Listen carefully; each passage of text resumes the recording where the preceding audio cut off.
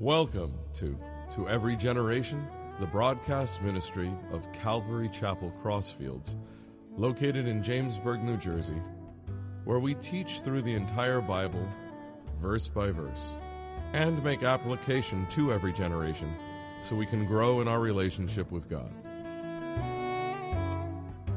This morning we're going to be in Lamentations 1 in the Old Testament. And the message today is titled Introduction to Lamentations. We're only going to cover part of the chapter because we're going to do an overview. I just love doing that. Whenever we start a new book, we were in Romans, now we're in Lamentations. We could be going back thousands of years. We can be going to a different language, a different culture, different customs, so many different things. So I think it's, you get a more richer understanding of the Bible when you start putting all these background information into it. So this will set the stage for the next 5 chapters in the book. And we'll talk about why we're even in it. You know, how does it even affect us today, really some 2,600 years later? As we always do, we started a tradition here just showing God's glory and His Romans 1 intricacies and how He's created nature and the beauty of nature. So before we jump into Lamentations, we're going to take a few minutes to talk about the giraffe. So if we can roll the video without sound. There's some odd-looking creatures. Now, think about this. When I start telling you, actually, out of all the animals and plants and stuff, things that I've done, I think this is one of my favorites because they're so intricate. The giraffe can get up to 2,600 pounds.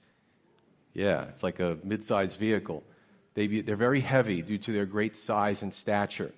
They can grow up to 18 feet tall. They also have 18-inch prehensile tongues that they used as a hand-like projection to grab things off of the tree, the leaves, etc. They also have prehensile lips. The horses have those too. They're like finger-like in how they operate, very sensitive. What's probably very remarkable about the giraffe is their necks. Their necks can grow up to 8 feet tall, just their necks. And they never need to see a chiropractor. Because their necks, unlike our cervical vertebrae, their cervical vertebrae are attached by a ball and socket-like structure. Boy, how life would be so much easier for us if we had that.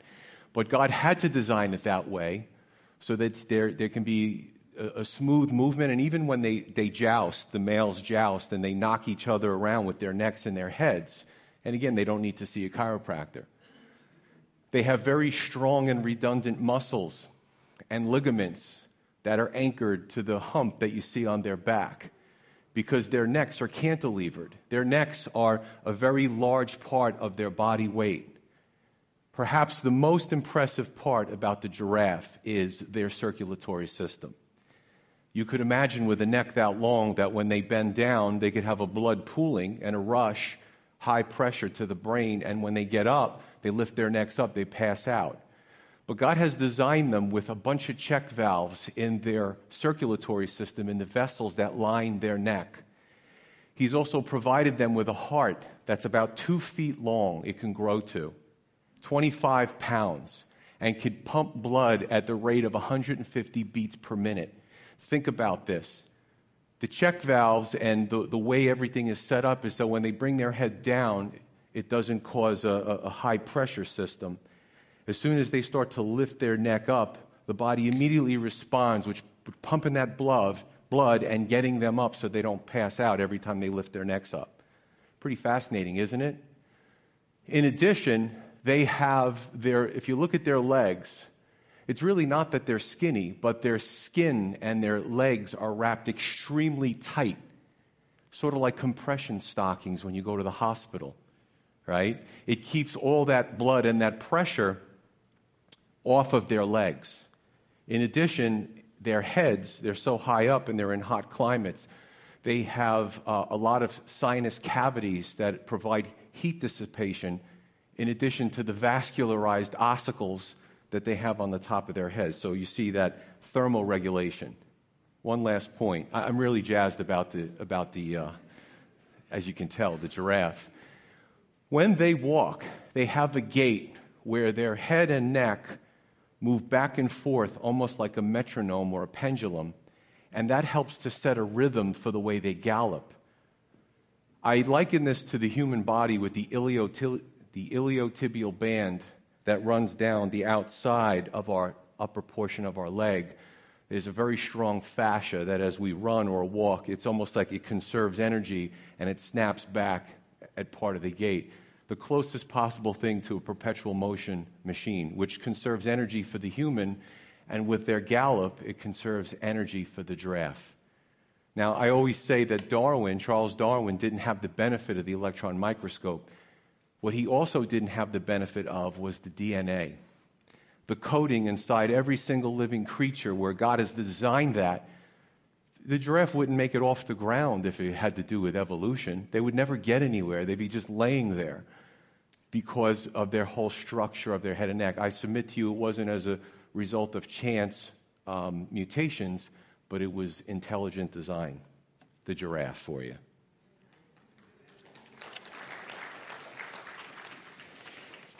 Okay, we do have a lot of animal lovers in this church. So we're going to jump into the overview, back to Lamentations. A few points, and I'll go through these rather quickly.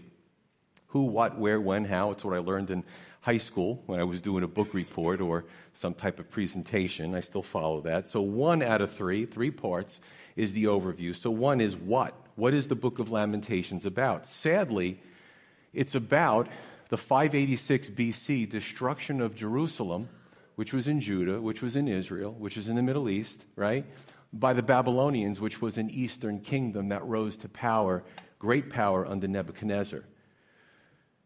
I see this as, and you see these, and this is very germane to the topic, is this undulating besiegements where Nebuchadnezzar tells Judah, submit, and they're like, okay, we'll pay you the tribute money, and then when the Babylonians leave, they expatriate some of the people, they start messing with them, trying to employ the Egyptians sort of as a mercenary team to help them to fight off the Babylonians. So the Babylonians come back, I believe it was 3 times. By the 3rd time the Babylonians came back, they were furious. And their soldiers came and they just really destroyed Jerusalem. They were hot off the Battle of Carchemish that took place at 605 BC, where Nebuchadnezzar and his allied armies finally defeat the Assyrians, who were the power before the Babylonians. Okay, so there's your setting. Who wrote Lamentations? Well, if you have a Septuagint, I have a copy. The preamble tells us that it was the prophet Jeremiah. It goes into great detail about the prophet Jeremiah. Jeremiah also, he had a rough ministry. He lamented the death of King Josiah in 2 Chronicles 35. So Jeremiah sees his people at an apex, and then he sees them in a decline because of depravity. Jeremiah has been described as the weeping prophet because of a lot of the tough things he had to deal with. When was it written? Again, the aftermath of the Babylonian siege and destruction. Solomon's temple. Remember, if you're in Jerusalem at the time, the temple, the sacrifices, Passover celebration, all these celebrations, these soldiers come in with these sledgehammers and fire, and they just smash everything to pieces. Any gold or precious metals they take with them back to Babylon. So it had to be a heartbreaking thing to watch, in addition to the bloodshed and expatriation, meaning that they would take the indigenous peoples and expatriate them, send them out to the Babylonian Empire because they were like, well, these people are rebellious. So the decision was to weaken them. It was genius in a cruel sort of way. So just look at this from a worldly standpoint. If we can take enough people out and leave the place kind of desolate and put our people in, they won't rebel against us anymore. That's the way. There was no Geneva Convention back then. That's the way warfare was. So this is what they do, mass expatriation of the people. And then the next question, why? So I'll expand that. Pastor Joe, why would you teach such a depressing book? Well, I'm glad you asked that question, right? Number 1 is we have to teach all of God's Word. And there's lessons in this book, really good, solid lessons that we can, that's why it's called the living Word, because thousands of years later, we still have an application to our lives, 2020, 2030, whatever era we live in. Number 2 is, for those of us that don't have perfect lives, to be able to identify with someone famous from the Bible who had a tragedy. So let me just ask you by a show of hands, it's voluntary, so you don't have to do this, but by a show of hands, how many people here, sitting here this morning, have had some type of trial or tragedy occur in the last year? I rest my case. So, this is going to minister to a lot of people. Jeremiah had his tragedies. The good people of Jerusalem had theirs, and we have ours. See, you can go through a tragedy as a believer and still be loved by God, even though our feelings betray us and make us feel unworthy or abandoned or any of these things. Feelings are not a good indicator of reality and truth. Somehow it's become acceptable to struggle with physical issues in some churches, but be shunned when going through emotional issues. I've had quite a few ladies after giving birth coming to me quietly and saying I have postpartum depression. They know I'm not going to judge them because, listen, we're frail. The hormones, males, females, depending on what trauma we go through, the hormones, the neurotransmitters, all these things can be off. We could do a simple study of brain chemicals and 5 major neurotransmitters: dopamine, serotonin, noradrenaline, acetylcholine, and gamma-aminobutyric acid. And when those levels are off, we have problems. We go through these things, sometimes acute, sometimes chronic. So why would we judge somebody who's going through a trial? You see, we are of a trichotomous nature. There's 3. God is 3 in 1, and He's kind of made us in His image, even though we're in a fallen state because of our own doing. So if you look at those 3, it's very simple. We're born into this world physically, but we're dead spiritually. That's why Jesus says you must be born again of the Spirit. In every person's life, you have to make that transition and trust Jesus, that He died for your sins, that He's your Lord and Savior. So your spirit now is alive. You don't feel it, but their change happens. The second part of our trichotomous nature is the fact that we have physical problems. Every day we're alive, the body dies. There's your happy message for this morning. In your 20s, you might not feel it, but when you get to be my age and older, you do start to feel it. And get yourself some good surgeons. So you have spirit, you have body, and the third is the mind and the emotions, which also struggles as well. Another aspect of this book is 3, warning is love. Warning is love. If we look at any society, we find, and you could look at the ancient societies, when they're at the height of their depravity, they start to crumble, because that's what sin does. Sin destroys, whether it's an individual or whether it's a society, a group of people. Jerusalem, inside of Judah, they fast-tracked their declension because of this depravity that started taking place. Now, a little caveat here is this book is not a monolith. I have to laugh, snicker, and certainly enjoy debating anybody who says that the Bible's a fairy tale. It's a historical book. It's inspired by the Holy Spirit. It gives us applications for today. There's a lot of things. It's not a monolith. It has many different facets to it. So what's going on in this time period? You have people who brought on the destruction themselves with rebellion and transgression and all this kind of stuff. You also have a separate group of people that were good people like Jeremiah and other righteous people who still wanted to serve God even though their nation started to crumble. So it's not a monolith. You have a lot of things going on at the same time.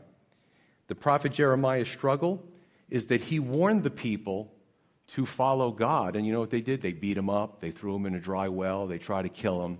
That was his thanks for telling the people, you don't understand, you're going the wrong way. And a lot of prophets had this struggle if the society didn't want to hear them. Last point, or 2 more points, the Christ in Lamentations. Isaiah 53 said Jesus was a man of sorrows. He was acquainted with grief. So Christ is fully God, fully man. But when he was on the earth, it was a sad ministry. I mean, he had joy. He loved to heal the sick, and he loved to, eat with people and be around people. But he had to pay the ultimate price, the sacrifice of dying for our sins, for us to be saved and go to heaven. John 3:16, for God so loved the world that he gave his only begotten Son, that whosoever, anybody in here, anybody on the planet, would believe in him would not perish but have everlasting life. 3:17 says, God did not send his Son into the world to condemn the world, but that through the Son, the world might be saved. Now remember, he gave us free will. Well, Pastor Joe, why are there so many things going on in the world? Because of free will. Some people choose to sin. Some people choose to rise to power and do evil things, and some people choose to do good. So humanity's not a monolith either. I'll leave you with this. John 16:33, Jesus even told us, in this world you will have tribulation, but be of good cheer. I have overcome the world. And the question is, where is your utopia? Where's your utopia? Now, some people say, well, I'm a certain denomination. I go to church with my parents. Whatever. I believe in God. But the question is, do you have a relationship with Jesus Christ? Or are you just part of the Christian culture? Or are you an unbeliever completely? Right? If your utopia, your perfection you want to make on this world and what you do and how you live your life, you're going to be disappointed. And you certainly won't be able to walk with the Lord at the same time. I love my home. We just moved last year. I love the house. It's me, it's my wife, but I know one day my eternal abode is going to be in heaven. So everything has to be put into perspective in this life. Because George Washington, Nero, Alexander the Great, these people, you could go further back in history. Where have they been all this time? Well, that's a good question. Where was their heart? Did they know God or did they not? Yeah, they had great achievements while on the earth, but where are they going to spend eternity? Because they're somewhere right now and they're conscious. We must learn, folks, to embrace the downs as well as the ups in life, or we will have additional disappointment. We need to understand how to operate in the low points, because whether we like it or not, the low points are coming. And there's your happy message for this morning. So let's jump into Lamentations. Now that we have the backdrop set,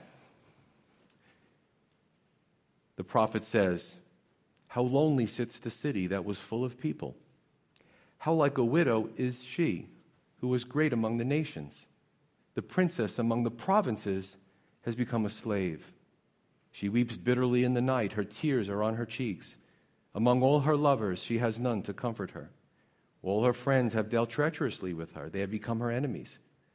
Judah has gone into captivity under affliction and hard servitude. She dwells among the nations. She finds no rest. All her persecutors overtake her in dire straits. The roads to Zion mourn because no one comes to the set feasts. All her gates are desolate. Her priests sigh. Her virgins are afflicted, and she is in bitterness. Her adversaries have become the master. Her enemies prosper, for the Lord has afflicted her because of the multitude of her transgressions. Her children have gone into captivity before the enemy, and from the daughter of Zion all her splendor has departed. Her princes have become like deer that find no pasture, that flee without strength before the pursuer. In the days of her affliction and roaming, Jerusalem remembers all of her pleasant things that she had in the days of old, when her people fell into the hand of the enemy with no one to help her. The adversaries saw her and mocked her at her downfall. So verses 1 through 7, 2 out of 3, is that Jerusalem has fallen. Jerusalem has fallen. So we're switching gears here from Romans. Entirely different book, entirely different message. What we see right off the bat is Jerusalem is personified as a person. This is a city, but it's personified as a person. Understand ancient poetry. This is also known as dirge poetry. Dirge, where it was a lament for the dead. The death of a city, so to speak. Right? It's happened to Babylon. It's happened to some of the great worldly cities that if you actually go and you travel and you walk through the ruins, you could say, I wonder what it was like when this was at its peak. All the people here, I could see the buildings and the splendor and the artwork and the coins. So he uses a lot of contrast here. The city literally was leveled to the ground as the inhabitants would not submit to Nebuchadnezzar, even though God, now Nebuchadnezzar was the commander of the Babylonian Empire, even though God told the residents to do that. We're going to talk a little bit about that. Why would God do that?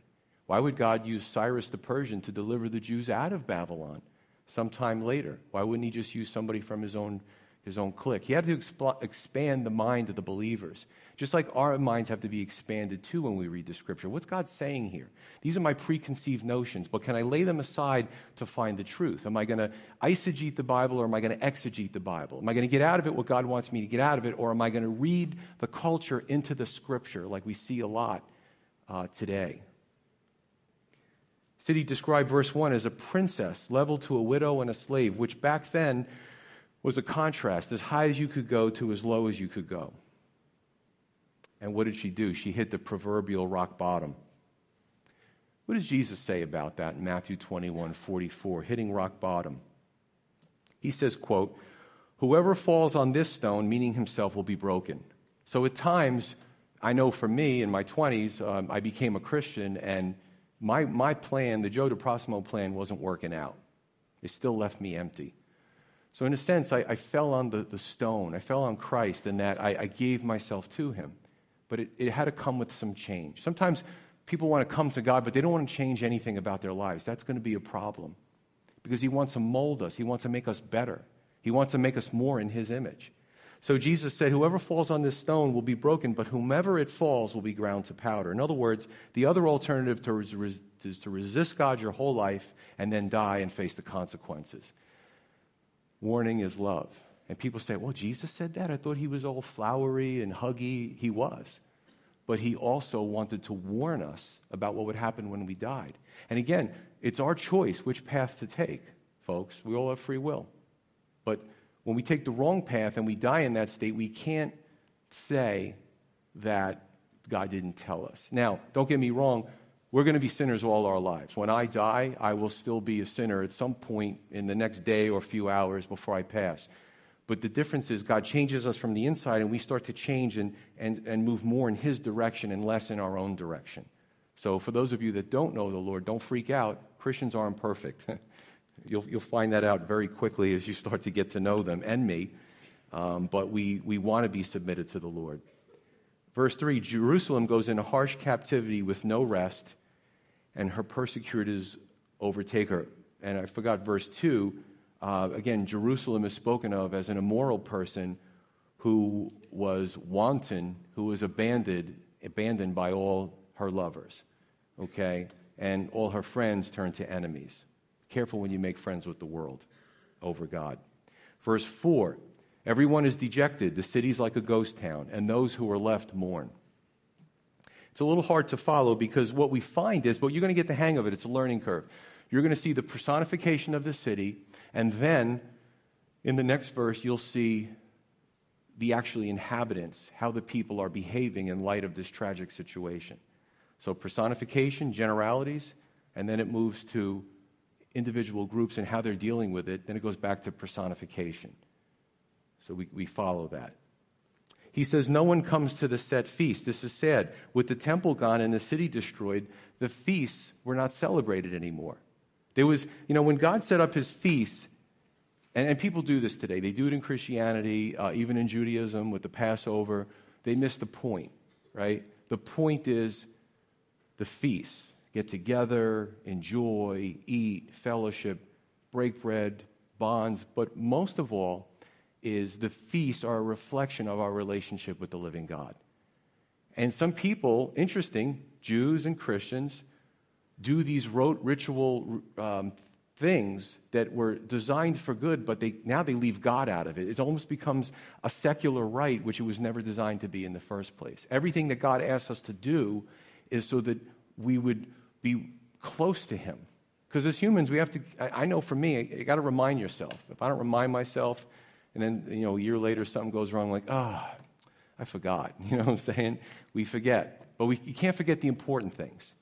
Our relationship with God, which is the most important. Verse 5 is the key. The Lord now becomes the source of the affliction because of the multitude of the transgressions or willful sin and willful rebellion. This wasn't an accident. The city had fallen into depravity. Now, before you feel sorry for the city, they committed great atrocities. They committed great atrocities with their children. They started on a good foot, and they started to be very influenced by the surrounding ungodly pagan nations. So God really had to kind of remove his protective hand. Now, check out even in his judgment and dealing with the city, he sends Jeremiah, and there were other prophets as well, redundancy of prophets, to preach to the people. And Jeremiah is saying to the city, stop resisting Nebuchadnezzar. This is the word of the Lord. If you just submit the first time, it's going to be rough for us. But we're going to get over it. It's going to be okay. You've got to trust the Lord with this. You see? So God almost put a force field around them. He protected them, but he was very clear with them.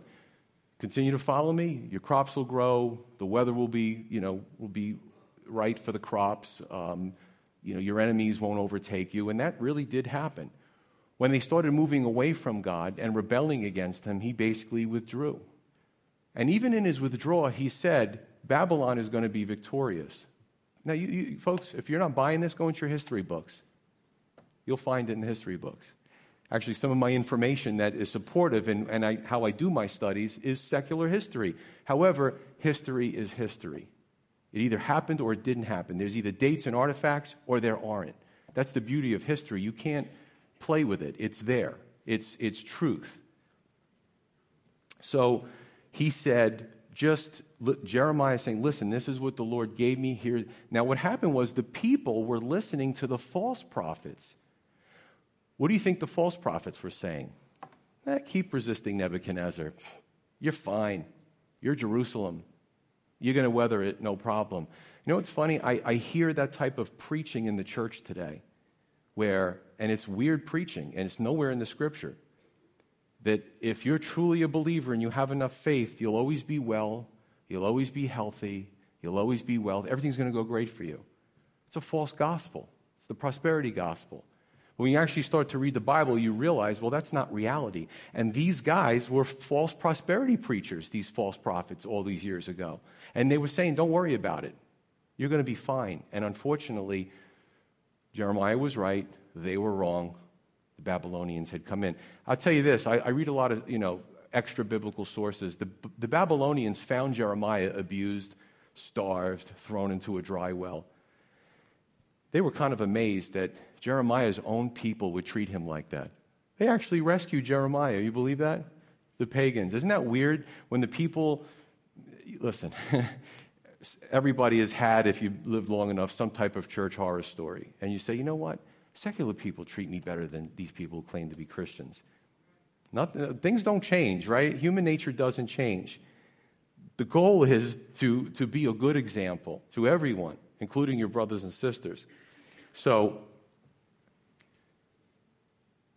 the inhabitants of Jerusalem made things much more difficult than it needed to be by resisting. Some people never know when to quit. God's trying to get their attention. I've done a lot of counseling over the years, and God's trying to get their attention.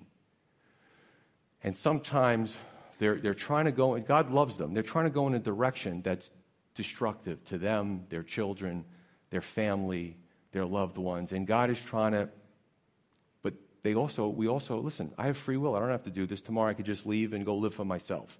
I have that ability because I have free will. But I could also choose to continue doing this and follow the Lord. We all have choices. Some people never know when to quit. It's very sad. Sometimes we know we should get right with God, but we keep bucking him. Eventually that horse is going to get tamed. You can't buck God forever. You know, it's funny, when I had come to this epiphany in my mid to late 20s, I actually said to myself, why do I keep running from God? What's wrong with me? I keep doing this in the world. And it just slowly started to change me. And then I started to hear in the Word, and I'm like, you know what? I just came up and received Jesus. Then I said, why didn't I do this sooner? So folks, there might be some of you here this morning that you're still, I don't know, I can't read your mind, that you're still pushing against him. You're still kicking against the goads. You're still running from him. Just give in. It's a good thing. I think the biggest fear, and I'll speak from experience, is my fear is, well, when he has me, what's he going to do with me? See, you're laughing. These are the wacky things that we think in our flesh when God's trying to grab a hold of our heart and we keep fighting like our way or the world's way is going to be better than him. This is God we're talking about. He's not like a BFF who became a frenemy. You know what I'm saying? This is God we're speaking about. Let him into your heart. Hebrews 12 tells us, and I laugh sometimes when I read this chapter, God has a sense of humor, that when he tries to discipline us because he loves us, he wants to change us, he wants to make us better, he wants to make our lives better. And sometimes when I feel like I'm getting disciplined, right, God disciplines those he loves. I'm like, well, don't love me so much. You know what I'm saying? He just needs you to ease off a little bit. But it's a relationship, right? He's got all the right answers. I'll just say this too. And I found, and it's sad, and I was there for a while, so I could speak from experience. We could do this the easy way or the hard way. Sometimes we choose to do it the hard way. And I found that those who do it the hard way, somewhere deep inside they know that they should change. But on the outward, they're blaming everybody. They're blaming the government. They're blaming their parents. They're blaming their church. They're blaming the family they were brought into. They're blaming their pastor. It's like, when you start going in that direction, you have to say, what's the common denominator? Me, right? I'm blaming everybody. Maybe I should look in the mirror. I'll leave you with a caveat here. Well, I won't leave you with a caveat, but I'll just say that God is a merciful and fair God. God doesn't sit around in heaven. Again, these are one of the wacky things I thought before I was a believer. He doesn't sit around in heaven thinking, who can I pick on next? You know, who can I put my finger on next? It's not what he does. It's not what he does. It's not his character. But again, I didn't know the scripture. Now I know him and I've experienced him. And folks, it's amazing that he saved me because I still remember, and I say he's very merciful, that, you know, you ever hear of somebody who's a user, like they use people in relationships and then they dump them when they don't need them anymore? A lot of people use God, and I was one of those people. When my life was falling apart, I knew he was there. And I would get angry, and I would say things to him, insolent, shake my fist. It's amazing he saved me. And I look back and go, man, I was nuts. And I wasn't going to heaven because I had no relationship. I just wanted a call. I wanted the lifeline when things were getting rough. I'm just being honest. Transparency from the pulpit. But he is the one who has the wisdom. He has the answers. He has what's best for us.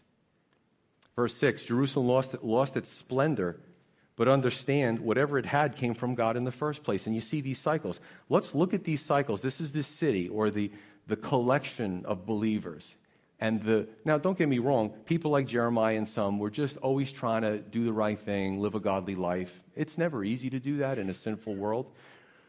But then you had the masses, and sometimes I refer to the Christian culture. You know, they just kind of go and move with the new trends. But let's look at back in the Old Testament. This was their pattern. They would, to the most extent, God would kind of say, these are the rules. This is, what we should be doing. And they would obey God. And they would get some prosperity. Things would get better. But then they would look around at their neighbors and see some worldliness in the neighbors. And they're like, some sinful things. And the flesh kind of came up and they started to follow some of these sinful practices. They started to pull away from God. They started to get prideful by the same blessings that God bestowed upon them. I'll take the blessing. It's funny, the atheists today, and I don't criticize atheists. I always try to tell them and kind of win them to God. The atheist doesn't want the Creator, but he likes the earth. He likes the sun. He likes a moonlit night. The atheist likes all these things. He wants what the Creator, the creation, but he wants to do away with the one who made all that. Interesting. So these people did that. They distanced themselves from God. They got prideful. In some respects, in the leadership, it led to decadence. Decadence led to, unfortunately, God letting go, some punishment at times. And what that often led to, and not by everybody, was repentance. What is repentance? It means change.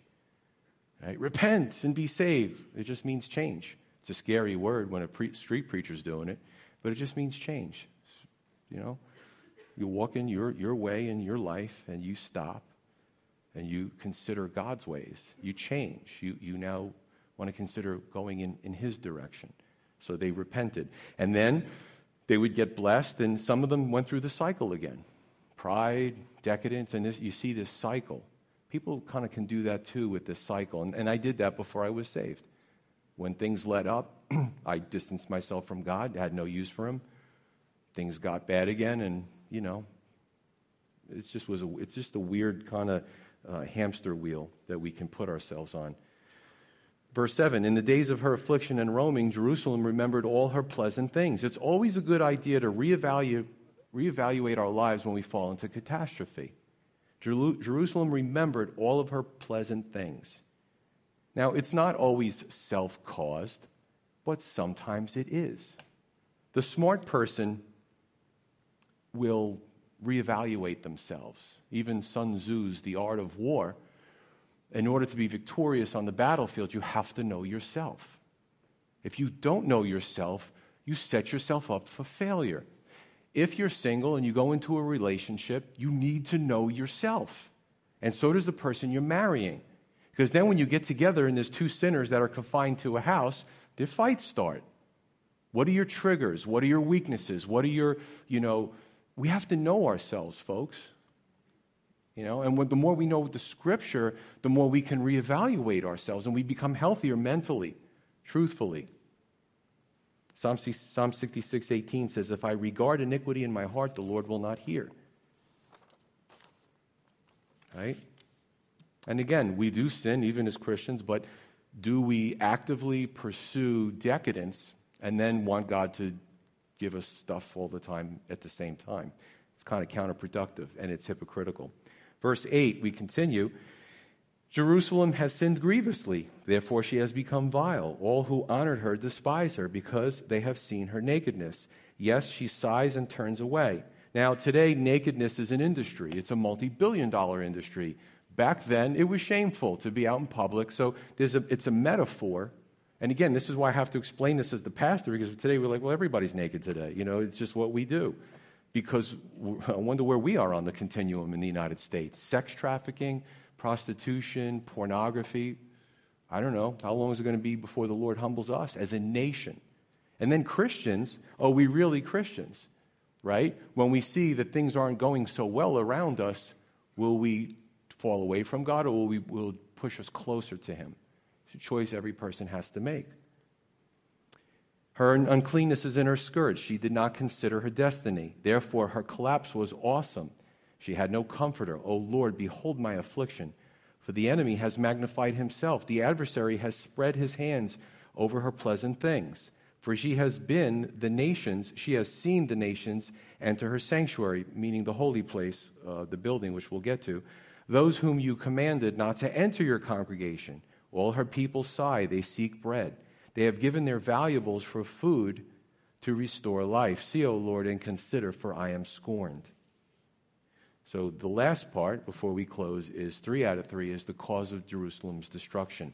She did not consider her destiny. Again, we all make choices in life, and we all need to consider our destiny. If you don't know the Lord, and you're just meandering your way through life, did you ever think of, what could happen if, something happens and you lose your life this week? I mean, I don't assume I'm going to be here another few years preaching from this pulpit. I could get run over by a bus. I don't know. Life is filled with pitfalls, isn't it? Things happen every day. Do we consider our destiny? Do we consider if we're not on the right path? If we're on the path right now of the world, and we call ourselves Christians, of course, but we're really on a worldly path, and we're not on the path of God. Do we consider where that's going to end up when we die? Right? Jerusalem chose the wrong path. What path will you choose? Choose wisely. Something to really consider. Again, some are bothered by I find myself over-explaining some of these Old Testament books because they're bothered by the consequences for sin because as a society we become desensitized to it. Right? Many in the Christian culture even lack discernment. They're so affected by the world negatively that they're not seeing the things that God loves, that God wants for our lives. Verse 10. Understand this too. The foreigners were barred from the temple service, but so was the average Jewish person. Okay? The temple, the building, it was reserved for the priests and the Levites. Those were the only people who could minister there. And the people must have watched in horror as the pagans came in and just destroyed that building. I mean, it's one thing to you ever watch a building and it's old and you see a crane with a wrecking ball, it only takes a few minutes. The whole building comes down, brick, steel, whatever it is. Destruction, demolition. But imagine a slow, and back then they had sledgehammers. The soldiers would come in and they just would smash the walls. They would use catapults, and the people must have watched in horror as that building, that they would come and they would be around it and they would see the services and the feasts and the worship just get smashed to pieces. And God he kind of takes his hand off and he just lets them do it. And they cart all the pieces of gold and silver and valuable artifacts over to Babylon. Sometimes we have to put ourselves in their position and to see the things that these people were experiencing. Verse 11, Jeremiah took the punishment personally, even though he was obedient. So did Nehemiah. If you read Nehemiah, he said in his prayer, God, we have sinned. We have let you down. That is a real person of God. Not to say to God, don't judge me. Those people, right? Pointing to others. We're either part of the solution or we're part of the problem. See, nobody lives their lives in a vacuum. Especially if we're people of God. As a church, what we're supposed to do is come together and make it better collectively. Not one person does it, or I don't have any part of this. Right? The church is a group of people, believers coming together to make it right, repentant. Ask my wife, when we go to pray, I pray for revival. Oh Lord, for revival, like the old revivals where people just, they're not even coming to church. They're just moved by the Spirit of God, and neighborhoods are changed, and pornography is losing money, and prostitution's losing money, and decadence is losing money, right? The drug dealers are out of business because there's just a revival, and people want Jesus so much they don't care what the world has to offer them. That's exciting, and I pray for revival, and we're seeing little glimpses of it here and there. In closing, Jerusalem took the path of slow declension, of slowly pulling away from God, making bedfellows with the rebellious world system. And again, we can talk about many cities today where I actually have a lot of pictures. I love following archaeology. Oh, that was Babylon? Hey, I still see the walls. There's nobody in it. There's animals, there's plants, and the animals have taken over, right? Nobody's in that city. But back in the day, boy, was there splendor. But it hit its height of depravity and decadence, and then it fell. And great was its fall. And Revelation tells us we're going to keep seeing that before the end. God will walk away from where he's not wanted because he respects himself and what he has to offer. Folks, and there's no shame in this, because I took the walk 20-something years ago. If you're on the wrong path, or if maybe you're not on any path, you're just meandering through life, you're questioning, you just walked in here, you saw a cross, and you just came in. And I tell you what, if that's you and you don't have a relationship with God, I want to encourage you. You walked into this place for a reason. We always have visitors. I don't know who they are. I don't know if you're Christian, not Christian. I don't know your situation. But boy, if what I'm saying this morning is scratching an itch, it isn't me. I didn't know you were going to walk in here. It's the Lord. It's his word. So if that's you and you're on that path today, you can choose God before you leave this place. Now to Jeremiah and the good people of the city. They had a tough time emotionally. They had a tough ministry. Every so often I read about, and it's horrible to read, suicide is on the rise in the most plentiful country in the world, the United States. So many demographics. Suicide, rise, and I'm even seeing, the last one I read about was a young pastor, and my heart ached, young people taking their lives. just because the United States has a lot of stuff and a lot of opportunities doesn't mean that's going to translate into happiness. You know, folks, if you're a believer, you might be struggling with something for a long time. It could be Lyme disease, it could be fibromyalgia, it could be cancer, it could be loneliness, it could be depression, it could be anything. But you're still hanging tough with the Lord. You know, you just have these circumstances that just keep barraging you, like the waves beating on a house that's built and just slamming against it. And you're like, I just need a break. I just want to encourage you. You're not alone. You look around, there's some people, we're not saying anything, but the person sitting right next to you might be going through that same thing. And that's why it's so good in a church to have community, for us to get to know each other. If you're new to the church, if you want to stick around, I'll introduce you to people. Because church should be community. It shouldn't be a place that we go. It should be a place that we are. And when we go through those storms in life, number one, it's great to have a relationship with God. It's good to talk to Him, to tell Him your heart. It's good to know the Word, but it's also good to be around like-minded people that could put their hand on your back and just not say anything and be there with you. Amen? So if you find yourself in the second group, let God minister to you. Let the Word minister to you, because you're not alone. You've been listening to Every Generation from Calvary Chapel Crossfields. We're located at 15 Half Acre Road in Jamesburg, New Jersey. We meet for Bible study Wednesdays at 7:30 p.m. and Sunday service begins at 10:30 a.m.